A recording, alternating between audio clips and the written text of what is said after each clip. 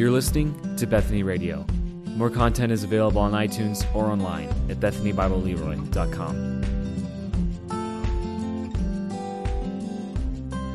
In 1 Timothy chapter 1, verse 12.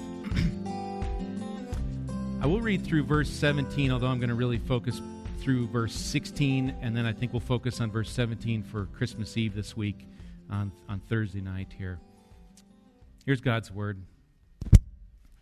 As I thank Him who has given me strength, Christ Jesus our Lord, because He judged me faithful, appointing me to His service, though formerly I was a blasphemer, persecutor, an insolent opponent, but I received mercy because I had acted ignorantly in unbelief. And the grace of our Lord overflowed for me with the faith and love that are in Christ Jesus. The saying is trustworthy and deserving of full acceptance, that Christ Jesus came into the world to save sinners, of whom I am the foremost. But I received mercy for this reason, that in me, as the foremost, Jesus Christ might display His perfect patience as an example to those who were to believe in Him for eternal life. And then it says, to the King of ages, immortal, invisible, the only God, be honor and glory forever and ever. Amen. Let me pray as we look into God's word. Father, thank you for each of the younger ones that are joining us for this part of the service. Lord, I'm so thankful they're here, and I pray that you'd guide their hearts to grasp, at least in part, of what we're saying, and to hear your word, and to value your holy word that we read.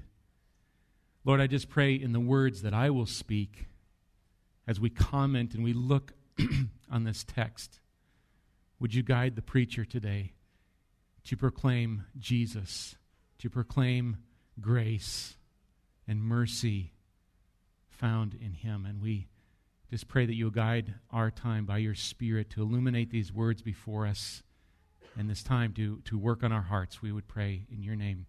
Amen.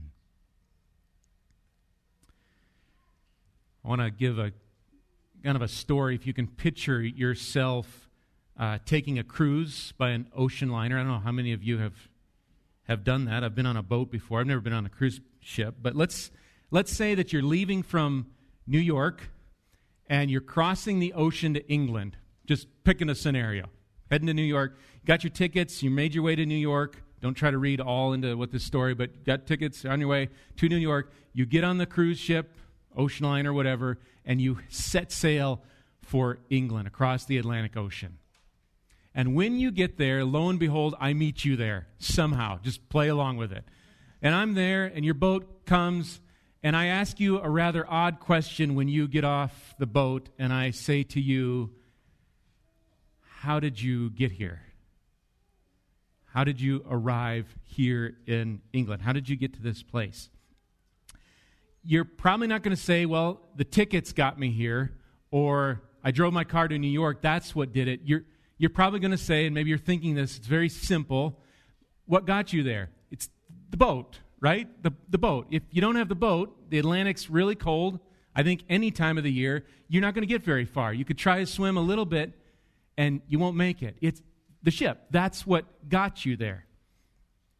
In a similar way, and work with me, in a similar way, today's passage gives us the cruise ship, the boat, the instrumental cause, the foundation of our eternal salvation. And as we go through, I want you to try to discern what is that foundation as we think through this passage. We're in the book of 1 Timothy. As we've been studying, we're kind of been a couple places during this Christmas season. Why? Answering that question, why did Jesus come? Lots of different answers we might give from Scripture. Why did Jesus come? And so today, one answer is found in this text, and I'm giving it the broad text, and you'll see it as we go along. Paul here, he's writing to his dear Timothy. He calls him his true child in the faith. And Timothy's at Ephesus, and he's facing some challenges there, challenges of doctrine, challenges of beliefs, and Paul writes to encourage Timothy in his work here, amongst other things. And in the immediate context, before where we're kind of setting up shop and where we're looking at, Paul says the law is good. It's in verse 8. He talks about the law being good, but also that the law is not a law for those who are just. That is, righteousness cannot be found by the law, but the law is for the lawless and the disobedient. And Paul goes on to list all these sins, and one primary function of the law, which I think was pointed out as Mill went through Galatians, is that revealing of just how sinful and how disobedient man truly is. It reveals to us our sin. And so Paul says right before this section, 1 Timothy, the law is good, but it's good in that I think it exposes sin. And then Paul's just about to say, and I'm the foremost. I'm the, John Bunyan would say, chief of sinners. That's me. And so as we get into verse 12, we get a glimpse of Paul's story in this passage, his kind of personal testimony, as it were. So look at verse 12. He says, I thank him who has given me strength, Christ Jesus our Lord, because he judged me faithful, appointing me to his service. Paul's grateful for Jesus, the one who gave him strength. But it might seem here that Paul was strengthened by Jesus. You've got that because word in there if you're an ESV, because of Paul's faithfulness. Christ strengthened him because of what Paul did, his faithfulness. He says, Jesus judged me faithful, appointing me to his service. Let's think about that a little bit. The word for faithful here comes from the same root. Paul's just used a similar word, and it's actually kind of multitude of times through here, faith that comes up. But faithful, verse 11, Paul uses, he's got the word entrusted. This gospel of which I've been entrusted. Same root word there. The NIV actually translates verse 12 as, he considered me trustworthy. So the question in this verse, should Jesus Christ have considered Paul trustworthy? Now we're going to come to it more in just a second, but verse 13 answers no. No, he shouldn't have. Paul was a blasphemer. He was persecutor, insolent opponent. Not exactly a trustworthy man to preach the gospel.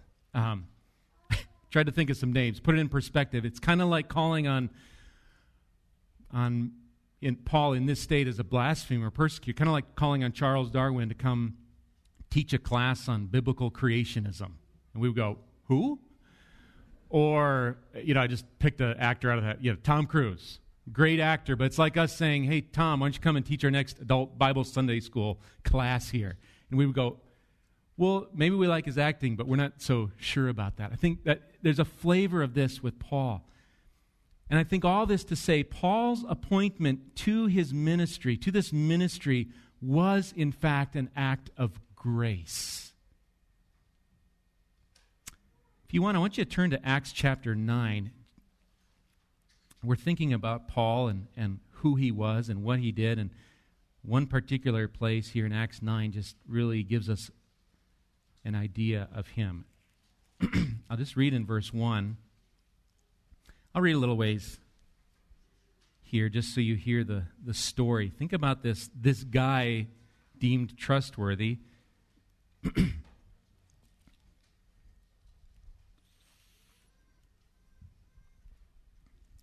Acts 9:1 says, but Saul, Paul, still breathing threats and murder against the disciples of the Lord, went to the high priest and asked him for letters to the synagogues at Damascus, so that if he found any belonging to the way, men or women, he might bring them bound to Jerusalem. Now as he went on his way, he approached Damascus, and suddenly a light from heaven flashed around him. And falling to the ground, he heard a voice saying to him, Saul, Saul, why are you persecuting? Now we're familiar with that word. Why are you persecuting me? And he said, who are you, Lord? And he said, I am Jesus, whom you are persecuting. But rise. There's that grace in the but, right? But rise and enter the city. You will be told what you are to do. The men who were traveling with him stood speechless, hearing the voice, but seeing no one.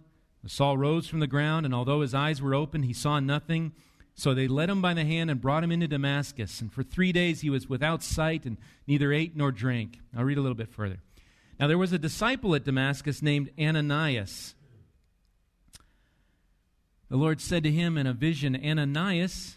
And he said, Here I am, Lord.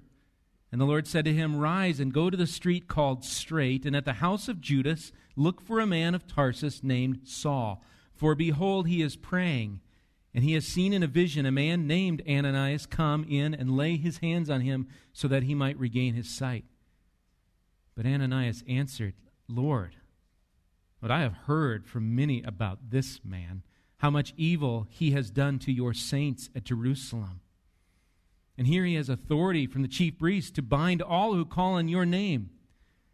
But the Lord said to him, Go. For he is a chosen instrument of mine to carry my name before the Gentiles and kings and the children of Israel. For I will show him how much he must suffer for the sake of my name. Can you hear Ananias? This guy? Really? That's the one? And the Lord says, this is my chosen instrument. Chosen by grace, not merit, didn't earn it. Jesus took a former blasphemer, a persecutor, an insolent opponent, and appointed him to ministry because that's what the grace of Jesus does. Let's look a little bit more as we get back to 1 Timothy in verse 13 then. Look at verse 13 and we'll come back to this, though formerly. So here's Paul saying, I'm in the service, he's given me strength, even though, yours might say, verse 13, though formerly I was a blasphemer, persecutor, and insolent opponent.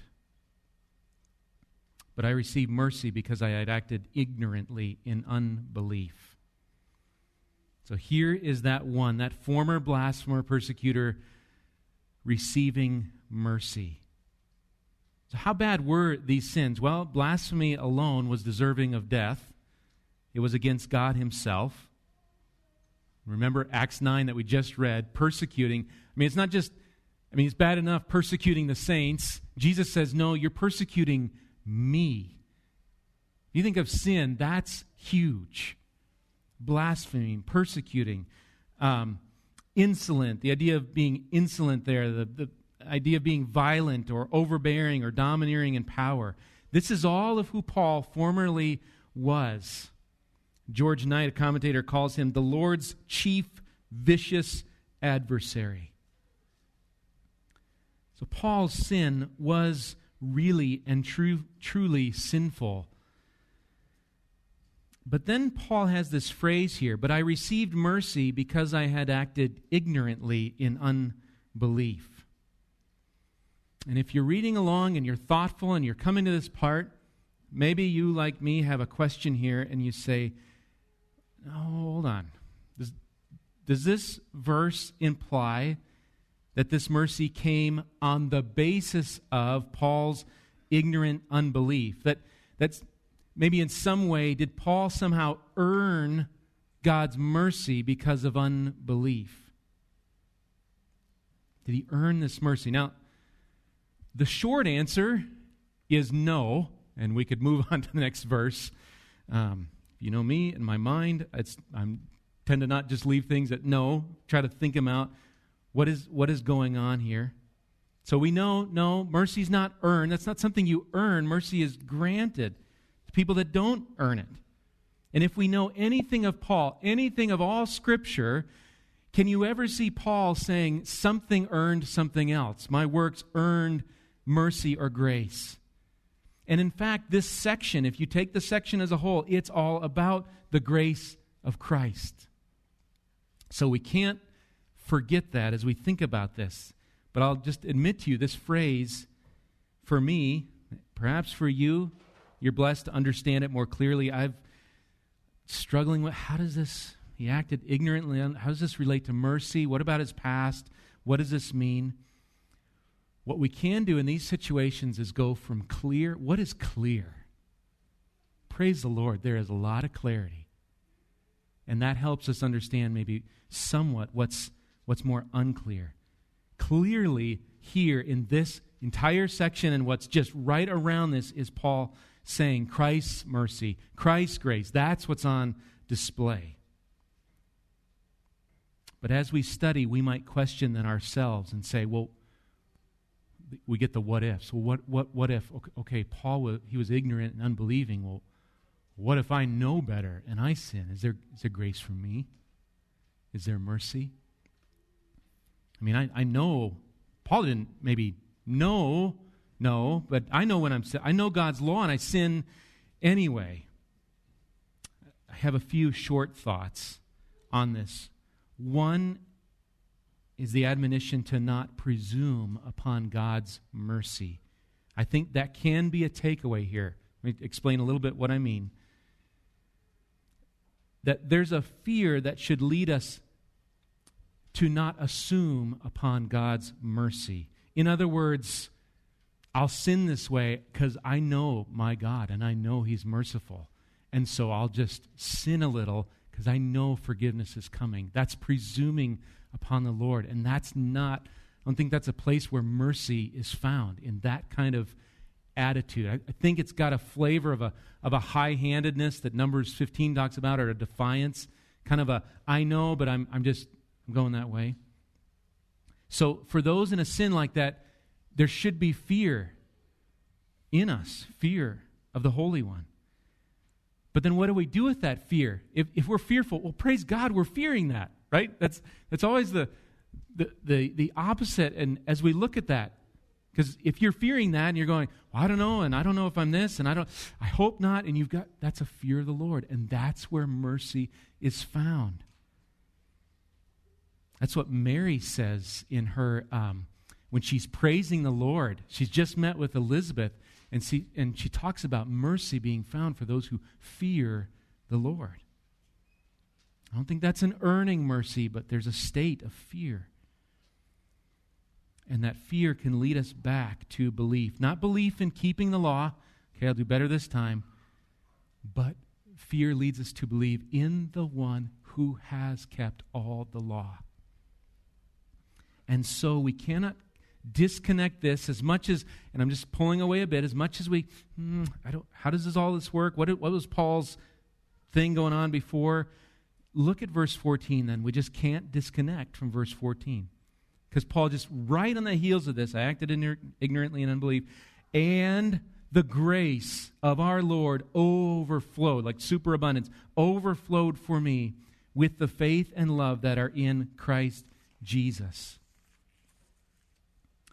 So in the midst of great sin, Paul's great sin, and it was great sin, even though maybe he didn't know or ignorant, it's great sin. Grace abounds for Paul and for all who come to a knowledge of the truth. And how does this grace abound in this verse? The grace overflowed for me with faith and love that are in Christ Jesus. It's called faith and love in Christ. So Paul's unbelief was replaced not with belief in and of itself or faith in my faith, or that just becomes another law, doesn't it? How deep is my faith? How big? All these sorts of things. Where's the object? It's a faith and love in Christ Jesus. That's where his faith was in. That God's abounding grace comes to sinners who look to Christ. Again, I admit, struggling to understand Paul's phrase here. For me, it's a bit like grabbing Jell-O, right? As soon as you grab it, it goes a little bit like that. And as you think about that phrase, ignorant and am I, and do I believe enough, or what if I knowingly do this? All these sorts of things. It's a tailspin into some horrifying thoughts, right? Grace and mercy, they're conditional, and it's based on me. Or receiving God's grace and mercy rests on me. And Paul would never want that thought. But if this passage causes us to ponder, in a sense, how we sin, and again, that's easy for us who have known the grace of God for so long, we can just kind of presume upon that grace. I'll just sin and His grace will cover it. And it's just okay. And we don't have that fear of, whoa, no. I just disobeyed God who is holy and righteous and perfect. And that fear then leads us somewhere. Again, without that fear, without just kind of moseying along, God's grace will cover it. I'm just okay. That should be a scary place to be. But any worries of committing a sin so heinous, they fade once again. Praise the Lord as we fix our eyes on Him, on Jesus. That's what the passage takes us to. So we should be scared in our own power to not sin. That should scare us, but we should rest in God's abounding grace. So then look at verse 15. Now we're finally here. That verse, verse 15, the saying is trustworthy and deserving of full acceptance that Christ Jesus came into the world to save sinners, of whom I am the foremost. Jesus came into the world to save sinners. Out of His purposes, we've looked at coming to bring the kingdom near, to do the will of the Father. Last week, to testify to the truth. And yet here's also the mission of Christ to save sinners. All of this list, and you can go on and hope maybe you made a list of that sheet we put in the bulletin weeks ago of why did Jesus come, and you could add to this list. I don't think these are all just they're just separate as if there's another idea and another idea here, that sort of thing. They're more, I liken them to, your crock pots of soup, that there's all these ingredients of grace. There's God's kingdom through Christ. There's Jesus following the will of the Father, being obedient to the point of shedding His blood on a cross. There's the truth that Jesus brings. There's here, He's coming to save sinners, and these ingredients lift an aroma of God's glory. To that King be praised for what He's doing, what He came to do. We should bow and kneel before the King. And this King and this Jesus came to save sinners, of whom Paul says He's the foremost. Jesus didn't come to call the righteous, did He? That's what He says. He didn't come for those who don't need a doctor. He came for the sick and dying. Are you sick and dying? That's what He came for. Sick of sin, dying in sin, that's who He came for. Lost in sin, He came to find you. He came, it says Luke 19, for the Son of Man came to seek and save the lost. Paul's the foremost of sinners. That's who Jesus came to save, sinners. And here Paul acknowledges his true condition. I quoted John Bunyan. I think John Bunyan wrote the book. I have not read it yet. Grace Abounding to the Chief of Sinners. I think that name fits with Paul. Listen to what Charles Spurgeon says of those like Paul, and hopefully like you, that say, I'm not above other sinners. I'm actually the worst sinner here. Here's what Charles Spurgeon writes. He says this: godly men never think or speak lightly of their sins. When they know that they are forgiven, they repent of their iniquities even more heartily than before. They never infer from the freeness of grace the lightness of sin, but quite the contrary. And you find it as one trait in the character of every true penitent, that he is rather inclined to blacken himself than to whitewash his transgressions. You hear that? If you're going, I'm foremost of sin, I'm seeing more sin than I've ever seen before, praise the Lord, because God's doing a work in you to see all this and what He saved you from for His glory. That's what Paul's pointing out to himself here. So what about you and your heart? Is there a growing conviction that unless you are merciful, I am cast off forever from you? Look lastly at verse 16 in this passage, then. Another reason of mercy. Here's Paul again, verse 16. But I received mercy. Or I was shown mercy, I received it. I received mercy for this reason, that in me as the foremost, that chief of sinners, Jesus Christ might display his perfect patience as an example to those who were to believe in him for eternal life. So God's mercy on Paul, again, comes with another reason here. And by Paul's example, many would believe and have eternal life. And the example is the patience of the Lord Jesus Christ to save sinners. Did you hear the answer to my original question? What's the foundation through this? What's the foundation of our eternal salvation? What's the boat, if it were? What's the cruise ship by which we're eternally saved? It's only and ever only the grace of our Lord Jesus Christ. Christ alone is the ship. To you saints, temptations will abound for us to put our trust in somehow living rightly before God. And are we? Yes, we're created in Christ to do good works. And we can begin to put our trust in what we do somehow, some way. Follow his laws. Yet, yes, good laws they are. But the law comes, and as we read it, we see the immensity, if we take it seriously, just how far off we are. And the law brings us to a knowledge of sin. Great sin, but guess what? The same writer of 1 Timothy writes in Romans 5:20, where sin increased, you finish it? Grace abounded all the more. So that as sin reigned in death, grace also might reign through righteousness, leading to eternal life through Jesus Christ our Lord. And Paul says, what shall we say then? Are we to continue in sin that grace may abound? By no means. How can we who died to sin still live in it? If God's grace has abounded in your life to open your eyes, to see your sinfulness and the Savior Jesus Christ, then rejoice, for you are a new creation. And he who began this work is going to be faithful to complete it. Lastly, I want to read again from Spurgeon and finish reading these encouraging words from him.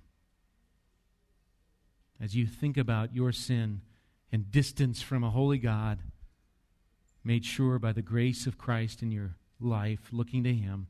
Here's what Spurgeon, he asks a bunch of questions. I'll just ask him, I'll ask his. He says, do you think the Lord ever converts a man with a view of showing him the light that he may go back again into the thick darkness forever? Does he drop a spark of heavenly light into our souls that it may go out, never to be rekindled? No. Does he come and teach us to eat heavenly bread and drink the water of life and then leave us to starvation or die of thirst? Does he make us members of Christ's body and then allow us to rot and decay? Has he brought us thus far to put us to shame? Has he given me a heart that cries after him and pines for him? Has he given me a sighing after perfection, an inward hunger after everything that's holy and true? And does he mean, after all, to desert me? It cannot be. His love in time past forbids me to think he'll leave me at last in trouble to sink. That gracious conversion I have in review confirms his good pleasure to help me quite through. Let's pray together.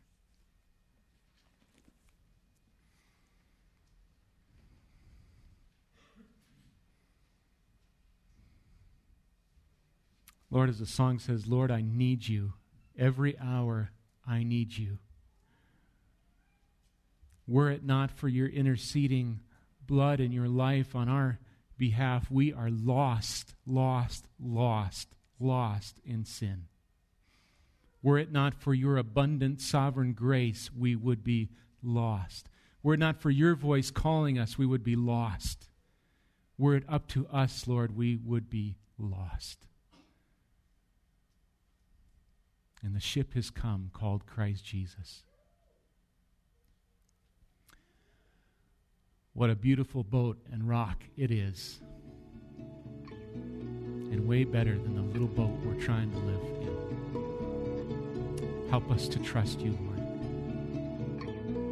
May we boast in nothing of ourselves, of our salvation, but boast only in the cross of our Lord Jesus Christ. It's your salvation for your glory. In Jesus' name, amen.